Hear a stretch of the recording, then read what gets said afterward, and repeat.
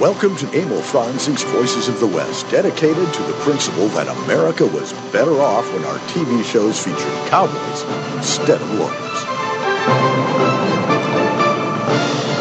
Well, here we are again for another edition of Emil Franzing's Voices of the West. I'm Harry Alexander. Bunker to Francis here. In Los Angeles, it's Todd Roberts. Howdy. Howdy. And our guest is Mark Langley.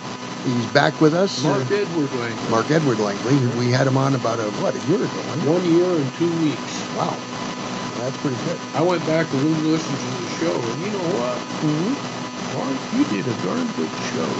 Well, look at that. Yeah. How about that stuff? I'm glad. Well, I got a couple of little pieces of housekeeping here. And this is just, I want to mention a couple of folks that are members of the Western Music Association, as is our guest today.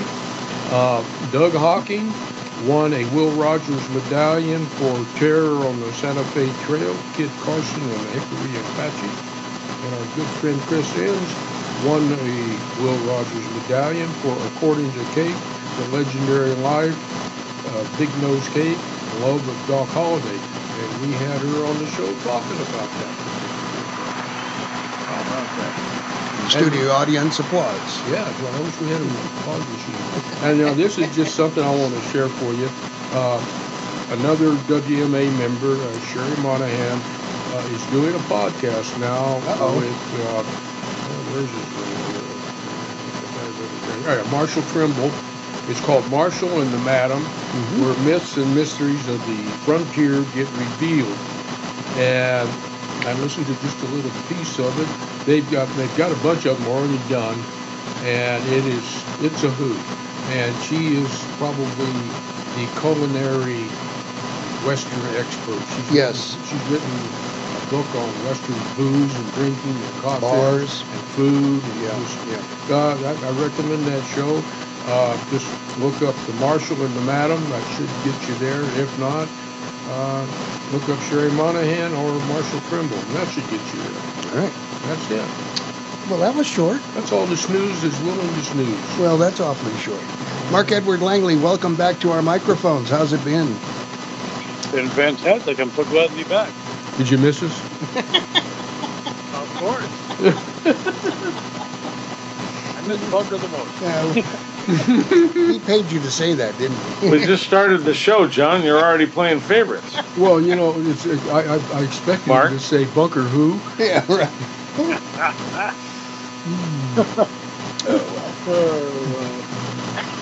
Well, where would you start from? Well, we can start with the fact that you're the author of the award-winning Arthur Nakai Mystery Series, and you've got a new book coming out. The last time we did Death Waits in the Dark. I just finished reading Path of the Dead because I didn't have a copy of The Silent Screams. But I enjoyed it. Yeah, and I thought for sure they'd pass that around. Well, you know the post office, they're probably sitting down there enjoying it right now. As long as they're enjoying it, that's okay. But, it is such a pleasure to read your work. I hate to fawn on people, like a gooey and stuff like that. You're a good writer. You write well. You've got characters that are real world people. They're not superheroes. They're not Sherlock Holmes. They're fallible, and bad shit happens to them, and they survive. Just like life. Exactly, yeah. That's what I think. I tried to make I consider not really characters. I think they are people in my stories. And I think that I give each of them something to make them more human in that aspect, because they're more relatable that way. Sure. You know, people can maybe see themselves acting a certain way or the same way, or saying something similar to that, or in the situation kind of like whatever they had going on. So it kind of makes, I think, one reason a lot of my fans had said on social media and so forth and messaging me that, they really love the characters. They love the people in the book because it just makes them think and makes them feel. And I like it. I like that they're responding in the way that I think they would. For the uninitiated, describe Arthur Nakai. Oh, Arthur is a 10-year military veteran from the Marines. Did some tours in the Middle East. He was a 12-year veteran of the Border Patrol and a group called the Shadow Wolves, which actually does exist. 15 Native American trackers along the border in Arizona. So he uses his skills from both of those to then now appropriately do the job he is now, aside from his running his outfitting business. And he's a law enforcement officer or not a private detective? Yeah, I thought that was a good way to go because it enabled him to do more things and have a little more freedom, a little more leeway with that. So I turned him into a private detective to be able to get in more things and do more things legally than just be somebody off, righting wrongs and so forth, but not a vigilante, as we'll say, But a lot of people like that, and I kind of paid homage to Tony Hillerman in that, that Lee Gordon turned in to be a private detective, and in one portion of the book, somebody tells him, private detective Native American. I'm not the first. Well, it's when you read your books, it's almost a natural progression because of his military experience and then with his experience with the Border Patrol. He's now, back home on the reservation. He has a little business, but because of situations that happened in the first book, I think it brings out in him the realization that he has this gift. And in the second book, it becomes even more prominent, with the Navajo police captain. He's almost encouraging him in some ways. And you see that natural progression, and it makes sense, And again, he's not Sam Spade, getting hit in the head with a gun ball or he's with a blackjack. Yeah, he runs in the situations that he deals with are the situations that exist on the reservation and in society in general. Exactly. Yeah. I mean, I think it was a natural progression to go that route because even the characters have to grow, the people in there have to grow as I grow as being a writer, And I think that it opens up so much more of a vast area to cover. He can get into so many different things, being, the private detective has a lot more leeway with things. So I like the fact that he'll be able to grow more as the books progress. Oh, and I want to congratulate you on your gold medal winner for Best Mystery from Feather Quill Book Awards. That's nice. Thanks, I appreciate that. Yeah, now as far as July, Death Waits has now won 3 awards. The first was a finalist in the American Book Fest Awards. Then it won the award there in Feather Quill, and it just won an award from, of all things, the Public Safety Writers Association for his group and so forth from there. I love that. And then When Silence Screams just came in as the second place winner from the Public Safety Writers Association, now that he's a private detective and all. But it's amazing that these things are happening that you never thought would happen, and you kind of hoped, but it's a hope against hope situation sometimes, but it's excited when it does happen. It's the results of hard work, doing your homework, and just being persistent. And also, you mentioned broken glass. You might tell the folks a little bit. The release date is the 31st of this month, if I'm not mistaken.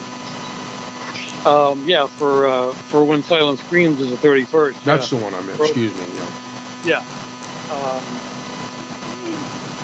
That one, I think it's one of the best ones I've done, or if not the best one so far. A lot of research went into this, because when you're a writer, you research things you have nothing about, so I had to learn, and I love the fact that I found it just reached me to make a story about the missing and murdered indigenous. We were talking about that last time I was on, but the fact, all the videos I watched with the family members, all the documentary things I watched, all the stories I read and so forth, it just struck me to the core that I don't want to do information dumps on things, but I want to just tell people what's going on. Right. And if they can just raise a little bit of awareness of people that didn't know in the first place that this was going on, this is a wildly rampant thing, that I wanted to help in some way. And then again, like I mentioned in the book, in the beginning there, in the acknowledgments, that a portion of the sales of this book I'm going to donate to the group Missing and Murdered Indigenous Women. Oh, good. Well, while we're talking about that, I want to mention their phone number in case somebody would like to contact further information. It's 503-891-0040, and that's the Missing and Murdered Indigenous Women USA. Yeah, because every dollar they make, unlike some charities and so forth and some organizations, goes toward the families. And that's one thing I thought was amazing, was that if somebody is missing and then found out of state and the family can't afford to bring them back, they will then pay that charge to bring the remains back so they can be buried, in the where they're from right there. They supply, food, they supply clothing, everything they would need.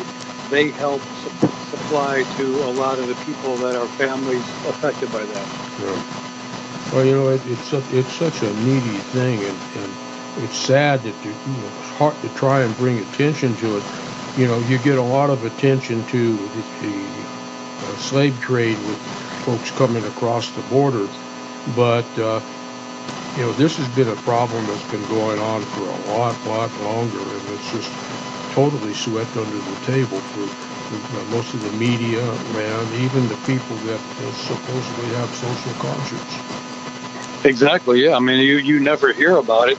I mean, it was brought up once in the last 4 or 5 years, and then, like my character says in the book, when it's a missing white girl from a golf course, it's all over the news. Everybody knows about it. But when you have 5,712 girls and women go missing in a year and no one knows about it, that's the tragedy.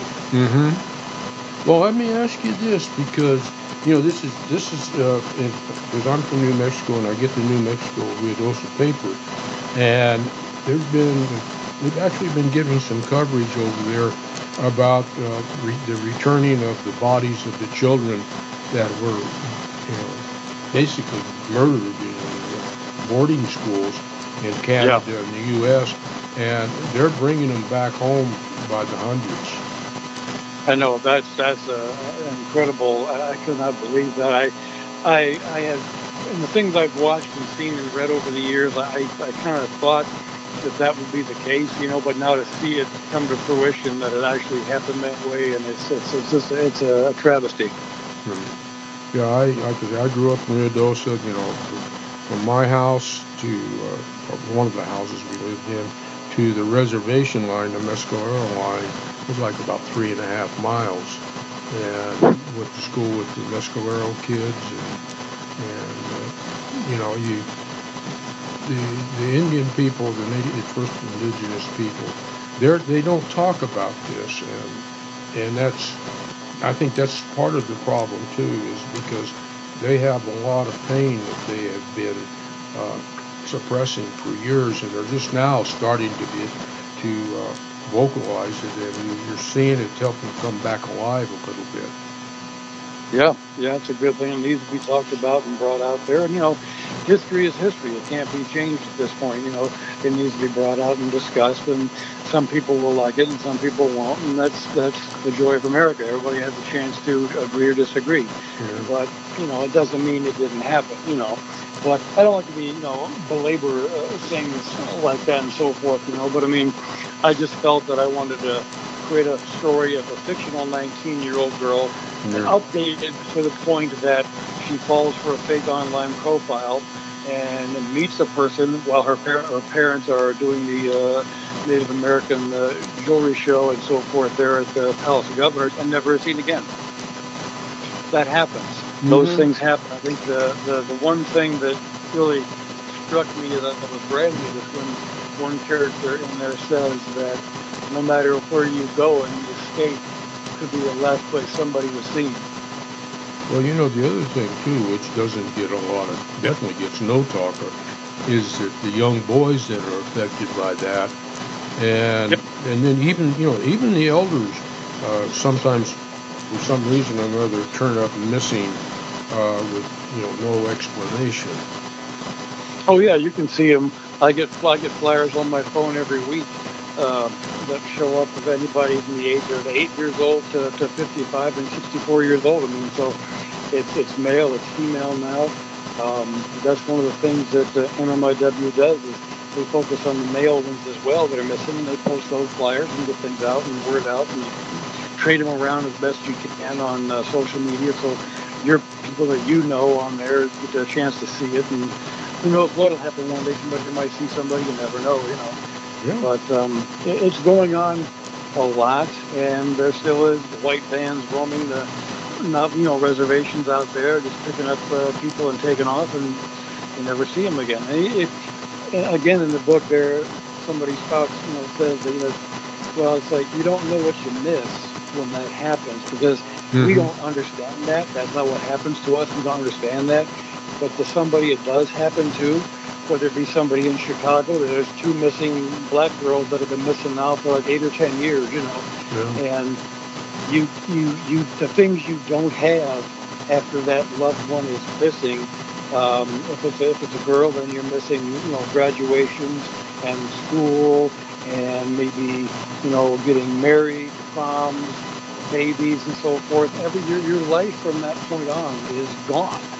It's with that child. You're missing out on everything after that. Right.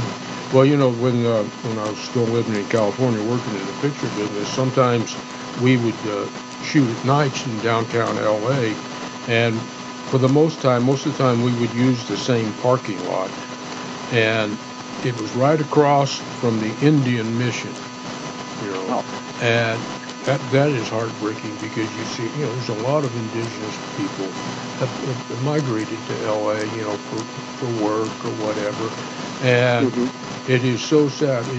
It's a school in itself, just to see them. Studying sociology. Yeah.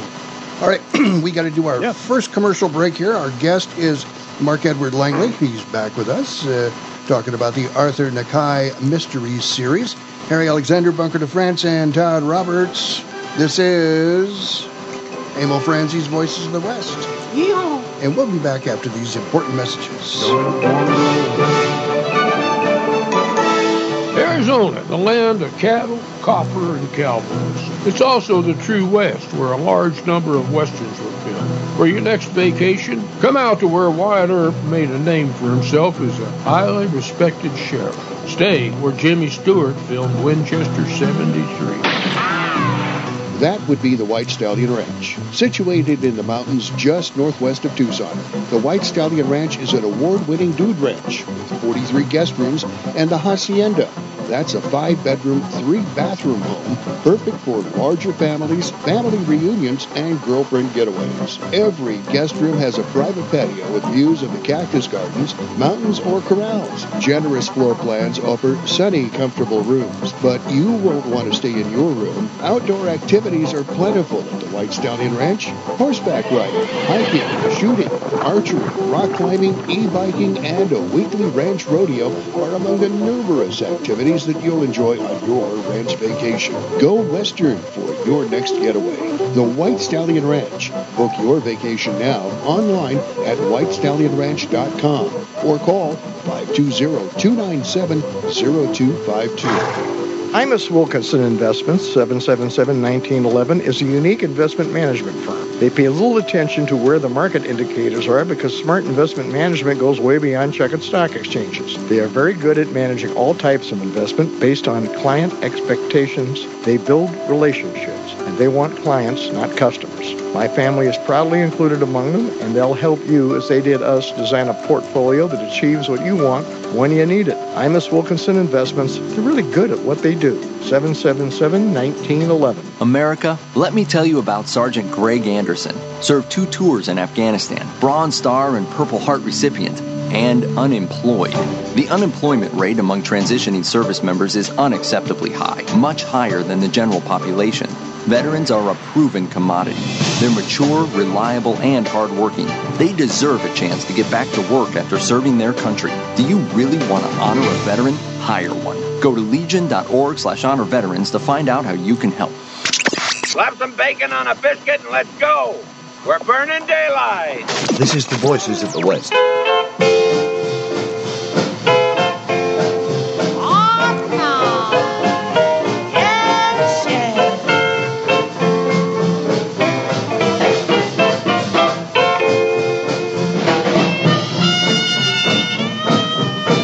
Back on Emil Francie's Voices of the West. Harry Alexander Booker, the French, and Todd Roberts. A little bit of Bob Wills there, huh? Yeah. Slap a biscuit on that bacon and let's go. Our guest, Mark Edward Langley, author of the Arthur Nakai series, of which there are now 3 books out, 4th coming out next year, I believe. Yeah. Next year, next August, yeah. I'm going to ask you a quick question, and maybe we can move on to something else. But just for today, the Firewood for Grandpa, that's a good organization, and you support it. Would you like to do a little promo for them while we got you here? Yeah, because nowadays, of course, in the middle of summer and so forth, they're delivering water now on vats in the back of pickup trucks, back of trailers, and so forth. So it's a worthwhile thing that I donate to, but I think it's as everybody knows about the reservation like that, there's so much of it that has no water. Everybody takes it for granted. Like they said in the second book there, when Arthur was talking to a guy talking about water, he says, obviously you've never carried your own, you know how important it is, you know. So it's, you know, they do firewood in the wintertime to make sure all the Hogans and people out there have firewood to burn to stay warm. In the summertime, they're delivering water. So it's a vital, I think, organization for people to get to. They can go on my website and find a link to that. And if they want to donate, that's fine. You know, they can use all the help they can get and obtain what they have to obtain and getting water and firewood to people. So how much time do you spend in New Mexico? I understand you have a house in Indiana and you split time. Yeah, my wife and I go there. Of course, COVID put a stop to that last year. I had plans to go out there and do some more research, you know, and then all of a sudden everything got shut down. So there we go, you know. Had to rely on being out there before in certain areas that I was focused on in the third book, places I've been, so I knew basically what was out there as far as that goes. But I would love to get out there more. My wife and I are thinking, hopefully, if things go well, to move out there maybe in a year or two, you know, and find a place either in Farmington or Santa Fe, somewhere like that. But I love to get out there and see things, because you know you can go to Google Earth as much as you want, but without being there, you don't pick up what it feels like. You don't feel the heat or the cold. You don't smell it. You don't smell the smells. You know, you don't taste anything. You don't experience the land that it is, so you can convey that on the page, you know. And luckily, I've been out there enough since I was 12, you know, that a lot of that still rings through. I can visualize that, and I see that. And the last time out there was a couple of years ago, and that was great. So I want to get back out there as more of it. It'd be good if I could live there, because I wouldn't have to travel out there to go to the places I have to go in the books and go to the locations to get things, you know, pinned down, you know. But just pick up and drive, and I'm there in a half hour. It'd be great. Well, you move out there, then you probably start writing stories about cowboys in Indiana. You have to go back there. Well, you know, let's just for a second hop into Professor Peabody's Wayback Machine. There you go. And let's take that little trip to the Four Corners area. And there's this little 12-year-old boy there for the first time, and he's seeing all that. Tell us, Mark, what that little 12-year-old boy thought. as best as I can recollect, I was just amazed. I was amazed by, I use the word now, grandeur of the Rocky Mountains, and all the land that's around there. And I know my parents and I went to Mesa Verde and saw a lot of things. Mesa Verde was the first place that I had seen like that. Mm-hmm. And then on subsequent trips, I did Chaco Canyon and a lot of them, It's that first time was just, my dad was out there, my mom was out there in a 72 Ford Galaxy 500, and it was an experience, But my dad wanted to go see certain things. He loved the West, I think, almost as much as I do. And when he was alive, he would go this, and he loved Charles Russell. He loved Remington. I went to Montana and saw Russell's house and studio up there. Came back and told him all about that. He said, "I should have went. Yeah, you should have went there. Yeah, I asked you to go. But and leave mom at home, whatever. But that first time, I think seeing Mesa Verde was like one of the biggest experiences that I could have as a 12-year-old. And I think it just sealed, solidified what I felt about that, and things just grew from there. And it's like a second home for me now out there, because I can drive into the area, and the minute I hit the red landscape, you're coming in from, Utah or whatever, I feel like I'm home. Mm-hmm. It's amazing as you see landmarks, they just become more and more and more. It's like, it seems like you're moving faster but taking longer to get there. Yeah, I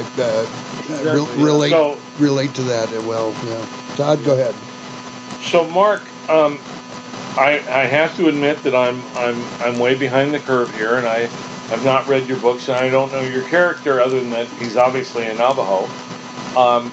But how do you deal with, the mystical, transcendental side of the Indian experience? Are you dealing with skinwalkers and fourth dimension or any of that stuff, or are you trying to keep it because he's trying to keep it on the straight and narrow and be as scientific as possible?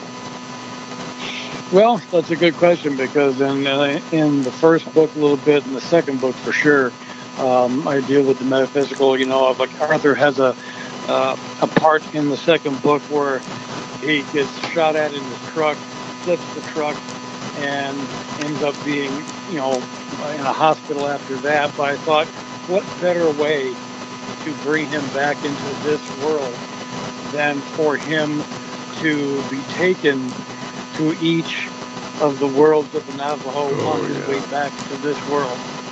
So he went through the first world, the second world, the third world, the fourth world, and then he wakes up with his wife by his side, and he's trying to figure out throughout that, why is he being shown that, And I do delve into some things in several of the books that are like that. He's always, it's a typical thing of walking in two worlds, because you have the beliefs of your ancestral past and you have the beliefs of the current world, so you're trying to juggle the two of them and come to grips with both of those so that everything, turns out fine. So it gets a bit metaphysical sometimes, because you have to, I think I want to have that so that the readers, maybe who don't know any of the quote mythology of the Native Americans, can get a bit of an introduction into that. Maybe it'll spur them to read something more or someone else's book about that. It did when I first heard about that and felt about that, I started reading books about it. Yeah. So now, when you, as a boy, taking trips to the West and watching westerns on TV, whether they were movies or your dad took you to the theater, or it was The Rifleman or Gunsmoke or whatever it was, what is it that has stuck with you to this day in your, shall I say, reference of the West, that sticks with you today, that you're trying to emulate, or that inspires you still, or you're trying to find yourself as close to that as possible? Is it an actor? Is it a genre? Is it a writer? Is it a filmmaker? Or what is it? I think that I grew up, born in 1960. People say your formative years are like, from 10 to 20. For me, it was like from 20 to 30, So, but growing up, John Wayne was my number one hands-down favorite. I began collecting motion picture memorabilia of John Wayne for decades, I have a large collection of that posters. Wow. Anything I could find, whether it be a lobby card, a poster, or a full, one sheet, even a 6-sheet, I've got things from his first movie, window card from Mother McCree up to his last movie as The Shootist. I'm missing a few things in the 30s, the serials, but I have a lot of that as my collection. That and Tyrone Power and Meryl Flint and so forth, and Jimmy Stewart, But I like to think that Arthur is like a modern day person with a code, that he hates people who treat women badly. He hates people that abuse them. He hates anybody who does anything out of the ordinary that's wrong like that. Definitely that's why he's going after people that have this 19-year-old girl in this thing, in the third book, because, it's part of who he is. He has a respect for women that comes from his upbringing, And what area is it that he's concentrated in? What part of Navajo land, or where is he? He is just off the reservation there in a fictional white mesa that I created north of Farmington, up in that area there. Farmington, New Mexico. Yeah, his wife's father lives across the border in Cayenta in Arizona. People he knows are all through the reservation and so forth. That they're all family, that he knows. But he I think he brings. I'm trying to have him bring to that a moral center, if you will, I guess, to the way he believes and how he acts, and his actions are a result of how he believes and how he feels. What his journey through the 4 worlds, that was my favorite part of the book. But also, you dealt with not just him, but some of his Marine Corps compadres dealing with post-traumatic stress, and you explain how he got through it, basically through the spirit way, and that is one of the things that they found that helps a lot of veterans, non-indigenous, is going through Indian spiritual encampments and actually going through ceremonies and the purification and all of the different things. They're extremely powerful ceremonies. Yes, they are. I mean, they just are. Yeah. And it's just, but I do have a question, though, because you brought up the wreck. How in the world will he ever replace the Bronco? Well, that is in the... That was a character in itself.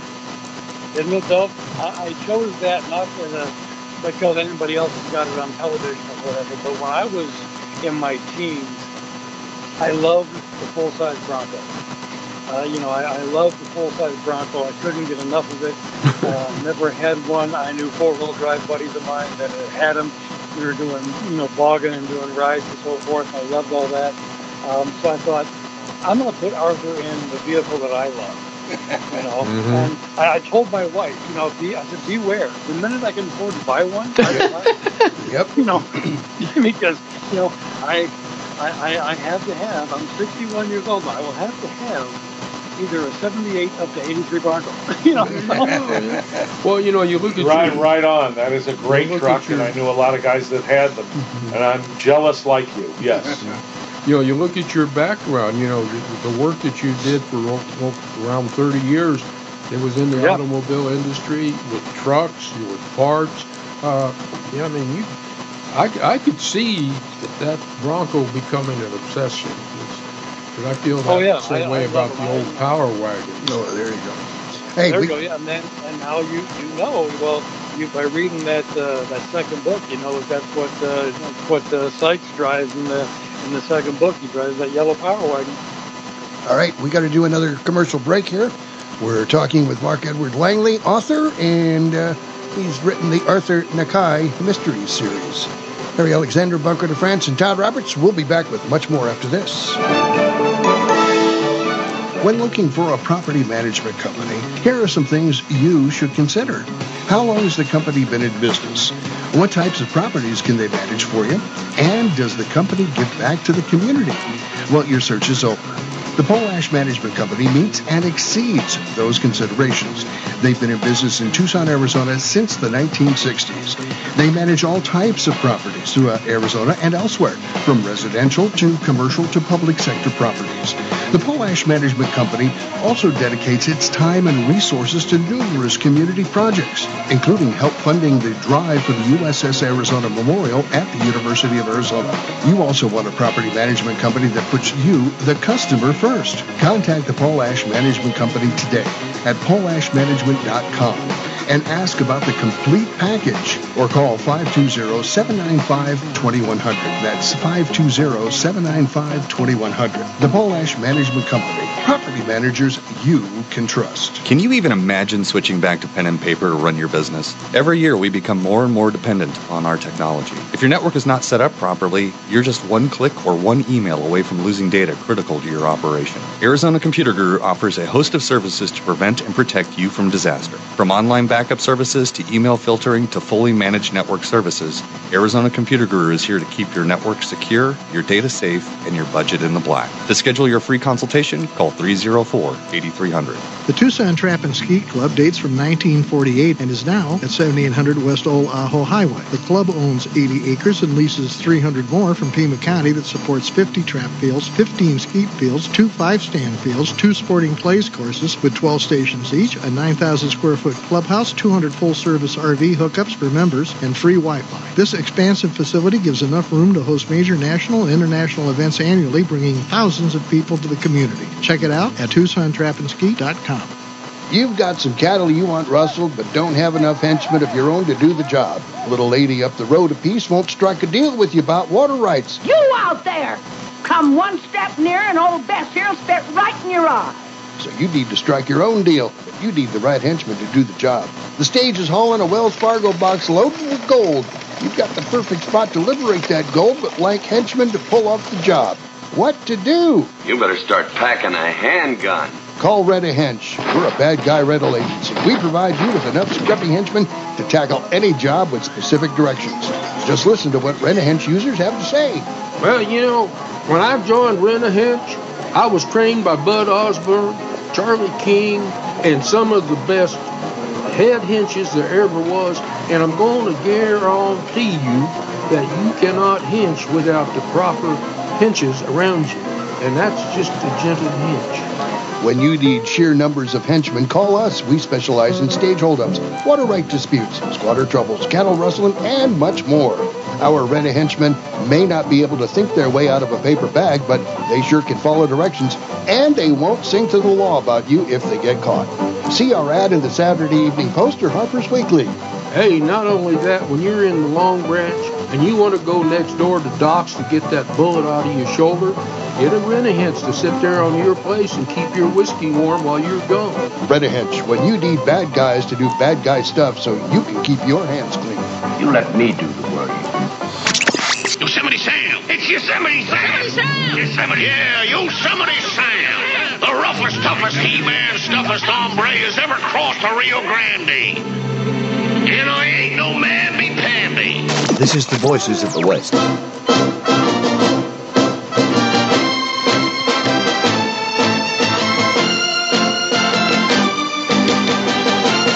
We're back on Amo Franzese, Voices of the West. Harry Alexander, Bunker de France, and Todd Roberts. Our guest, Mark Edward Langley. And there ain't no hanky-panky around here. Mark, for your next book, you need to hire some of our henches from Rent-A-Hench. Yeah.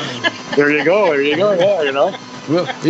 We'll menace with great relish. And they work for beer. That's it. Or peanuts. There you go. Salted walnuts. Hey, I want to commend. I don't know if you were into making a choice, but for the audio books for Bronson Pinchot, he does a wonderful job. Yeah, he really does. Great voice. Yeah, he does. Yeah, I am very grateful that he does that. You know, he when the first book was getting done, they sent me 4 people to listen to reading the same passage in the first book, and my wife and I sat and listened to them all, and he was the only one out of the 3 that seemed like he wasn't just reading it. Mm-hmm. He gave the characters in their life. He breathed life into them. They had took up mannerisms and so forth. It came alive. It's like, oh, this is the guy. It's an art. It is. When you were doing all of the research for your first book and subsequent books, obviously you spent time on the Navajo reservation, and I'm just curious, how forthcoming were the Navajo with some of their ceremonies and social mores and such to the white man? Well, as far as that goes, I did sit with a few of them when we talked one day, and they asked a lot of questions, wanting to make sure of my reasons for wanting to write about the Navajo people and make sure we're trying to exploit things and so forth. And it was a pretty good half hour, 45 minutes of conversation on that. And then one of the gentlemen that I was talking to, he was lucky enough to be off that day to have some free time, because he is the foremost knowledgeable person of the geological area and botanical area of the Four Corners. They call him the major person up there. He teaches and lectures at universities, takes university students out in the field, teaches them all these areas and so forth. So I sat down with him, and he said, well, where do you want to go? I said, well, I want to go, to the portion, the places in my book, so I know the areas around there and what to expect, and, you can maybe teach me what happens and so forth there. So we went around a lot of different places, and he talked about the geological area that's there, what people do there now. He gave me instances of, like the person with the biggest names around certain areas as far as last names, like Tom, in certain areas. For the Navajo, so he opened up a lot of things and gave me a lot of botanical information, a lot of geological information, a lot of history and of the Navajo people. Like in the second book, the scene opens up in the first chapter right there. That actually is a place that I was. A picture of me is on the book at that area right there, and he told me about the historical things that happened on there, the eagle catching ceremonies in the crevices of the canyon wall and so forth. And there was a wealth of information. I was lucky enough to digitally record a lot of things that he said there. I'm never going to remember it all, to record it.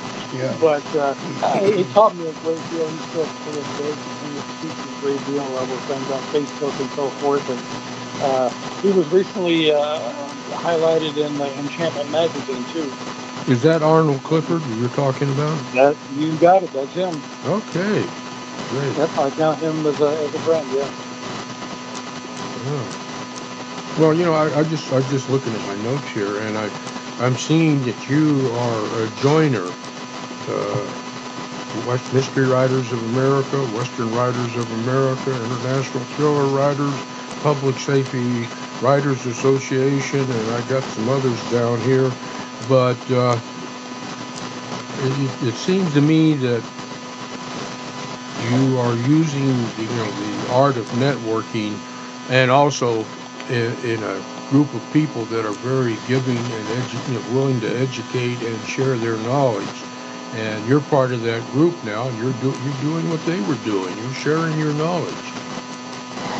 Well, I hope to be able to enlighten people, and let them see things they wouldn't normally see if they don't get out in the Southwest and so forth. And I'm glad that they were able to share what they did with me, and I hold it in honor that they did. Because they want to make sure that you're not going to do anything shady or so forth. But once they realized I had a honest, look toward this, that I wanted to do things in the writing that dealt with what they deal with on a daily basis. They like that aspect, that I'm covering things that don't normally get covered in fiction or whatever else. Aside, they didn't like somebody stealing a painting from somebody who was back in, 50, 60 years ago and so forth and yada, yada, It actually is current event situations woven into a fictional story, like the 19-year-old in there and the 15-year-old that gets taken later on in the middle of the book. So these things are happening, and it happens to them, and they know it, they hear about it, they see it, And I think that a lot of them I have on social media are liking what I'm doing, and they're all behind it. That they see that I'm not trying to just, glorify it or whatever. I'm trying to do a real service through writing and a fictional narrative of the whole situation. This is it. I thought this is interesting. You mentioned that Arthur and the guy's favorite beer is Santa Fe Brewing Company, and I'm just wondering, is Jim Beam Honey your favorite imbibement? Yes, I do have a bottle here. Yes, on my desk. Yeah. It's the old Western standby of my roll top desk and a bottle in the drawer. Well, also, Arthur Nakai drinks Santa Fe Nut Brown, and that was one of the things that I delved into when I was visiting out there and being out there, and I love it. I wish I could get it here, but I can't because it doesn't come anywhere near the Midwest, So the next time I'm out there, I'm bringing the case back. So, Mark, in exploring cultures, I've always been attracted to directors, for instance, in film, and authors who do this as well, who explore some of the culture through food. So do you explore Indian tacos and fry bread and tripe and so on, or grilled cheese in the morning? That's what he does. I do focus on some things when it's pertinent to the story. There's Arthur and Sharon find them. They're eating at a Mexican restaurant out there, in Farmington.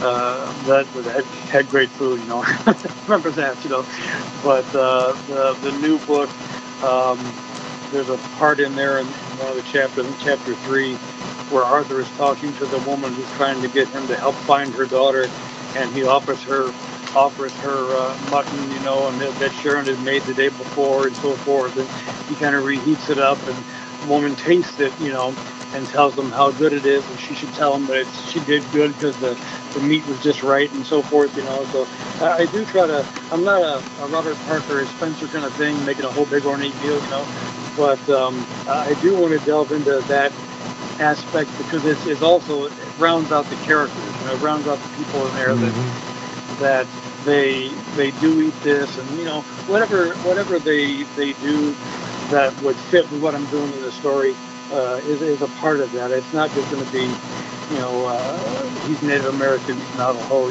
that's it. There's delving into aspects of his life and Sharon's life that brings up the history of what they grew up with. Arthur talks about sometimes when he was a kid, and a child and teenager and so forth.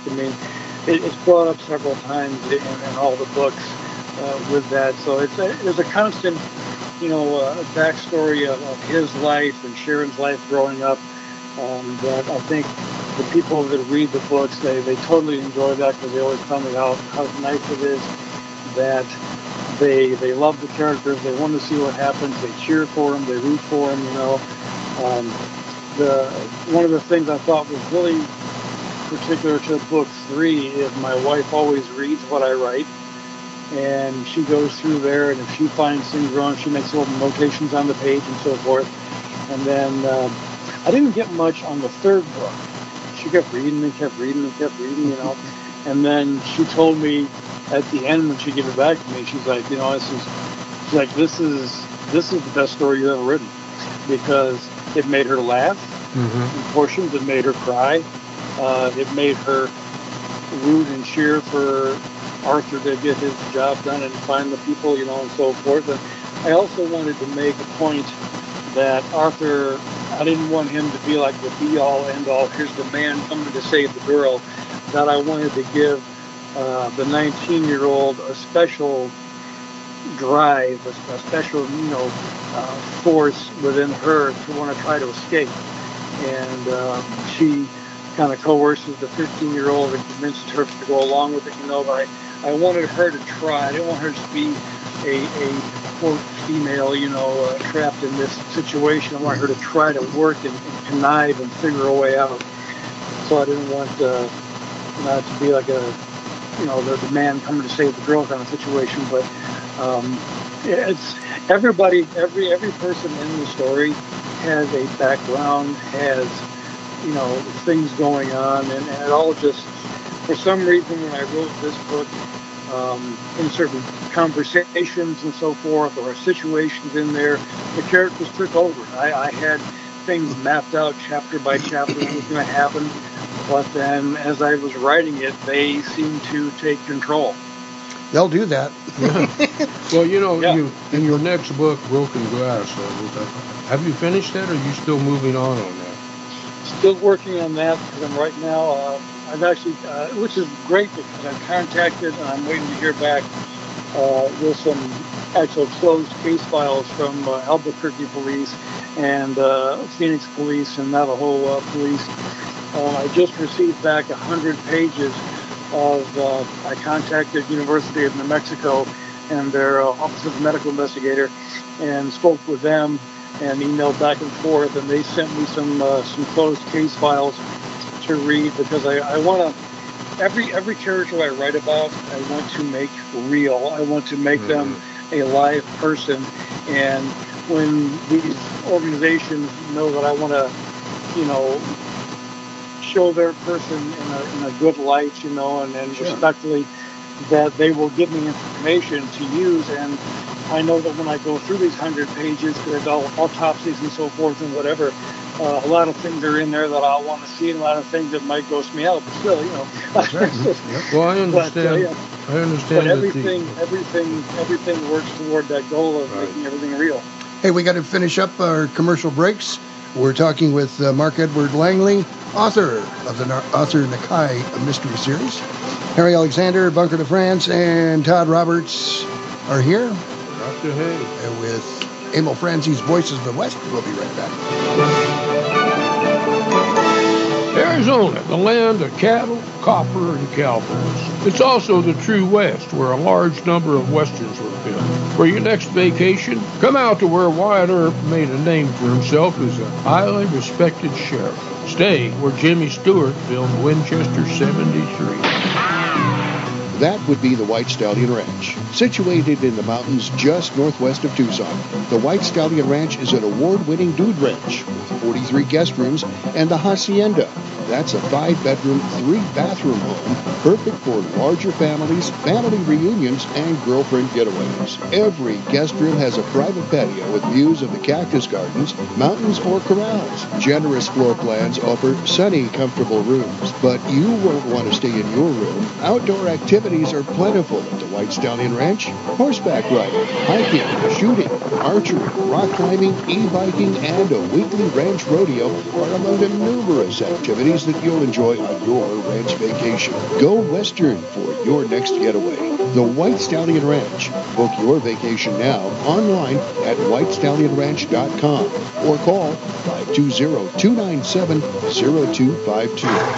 Imus Wilkinson Investments, 777-1911, is a unique investment management firm. They pay little attention to where the market indicators are because smart investment management goes way beyond checkered stock exchanges. They are very good at managing all types of investment based on client expectations. They build relationships, and they want clients, not customers. My family is proudly included among them, and they'll help you, as they did us, design a portfolio that achieves what you want when you need it. Imus Wilkinson Investments, they're really good at what they do. 777-1911.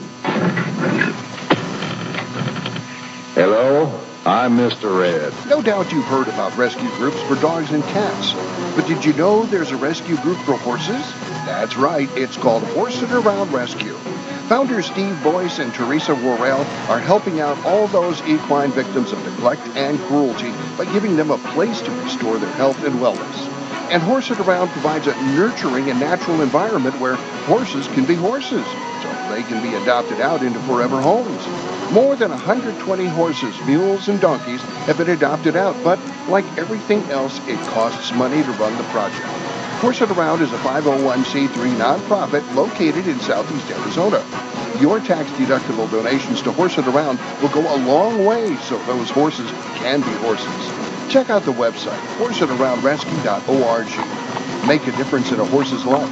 That's horseitaroundrescue.org.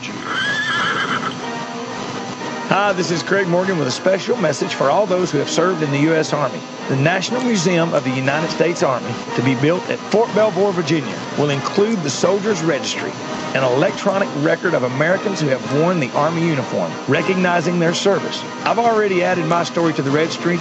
I hope you'll add yours. To learn more and to make your story a permanent part of the National Army Museum, visit armyhistory.org. Coming to you from the great southwestern United States. You're darn tootin'. Yes, sirree, Bob. This is the Voices of the West.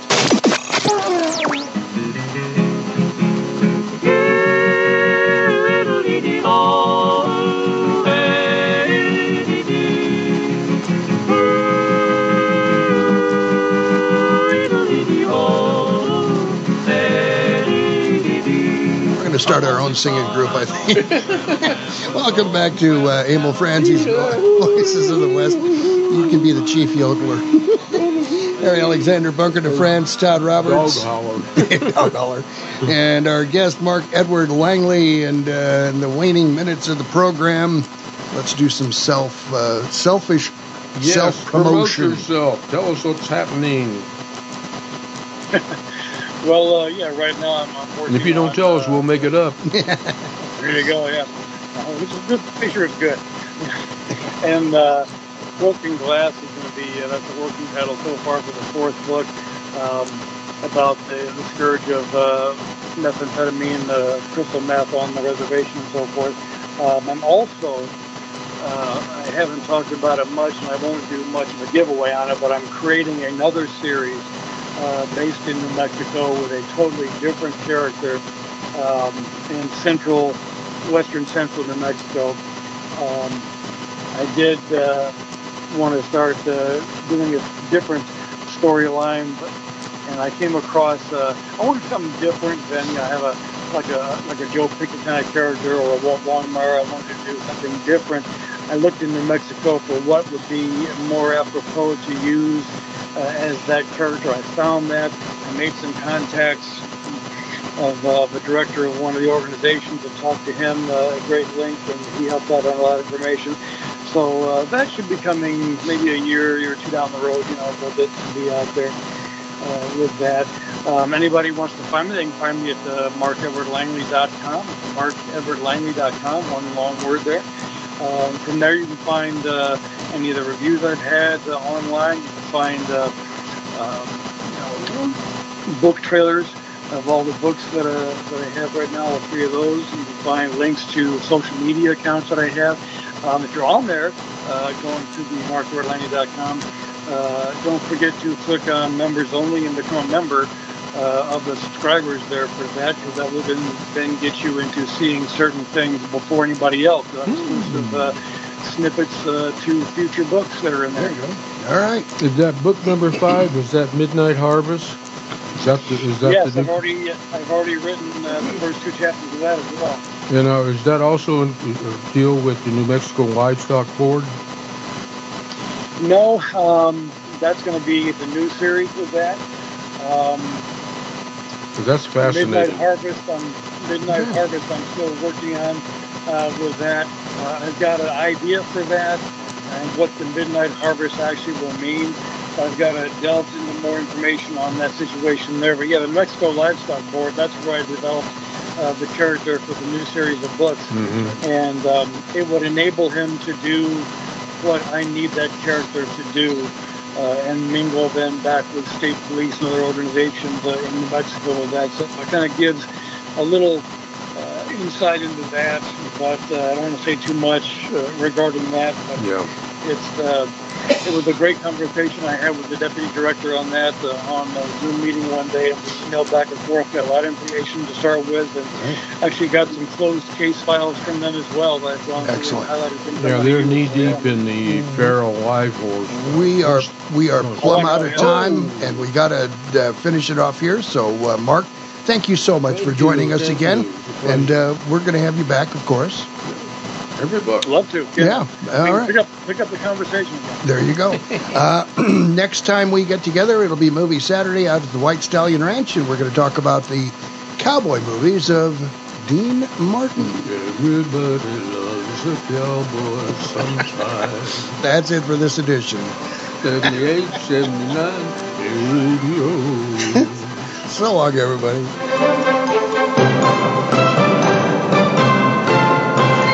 Thanks for listening to Emil Franzing's Voices of the West.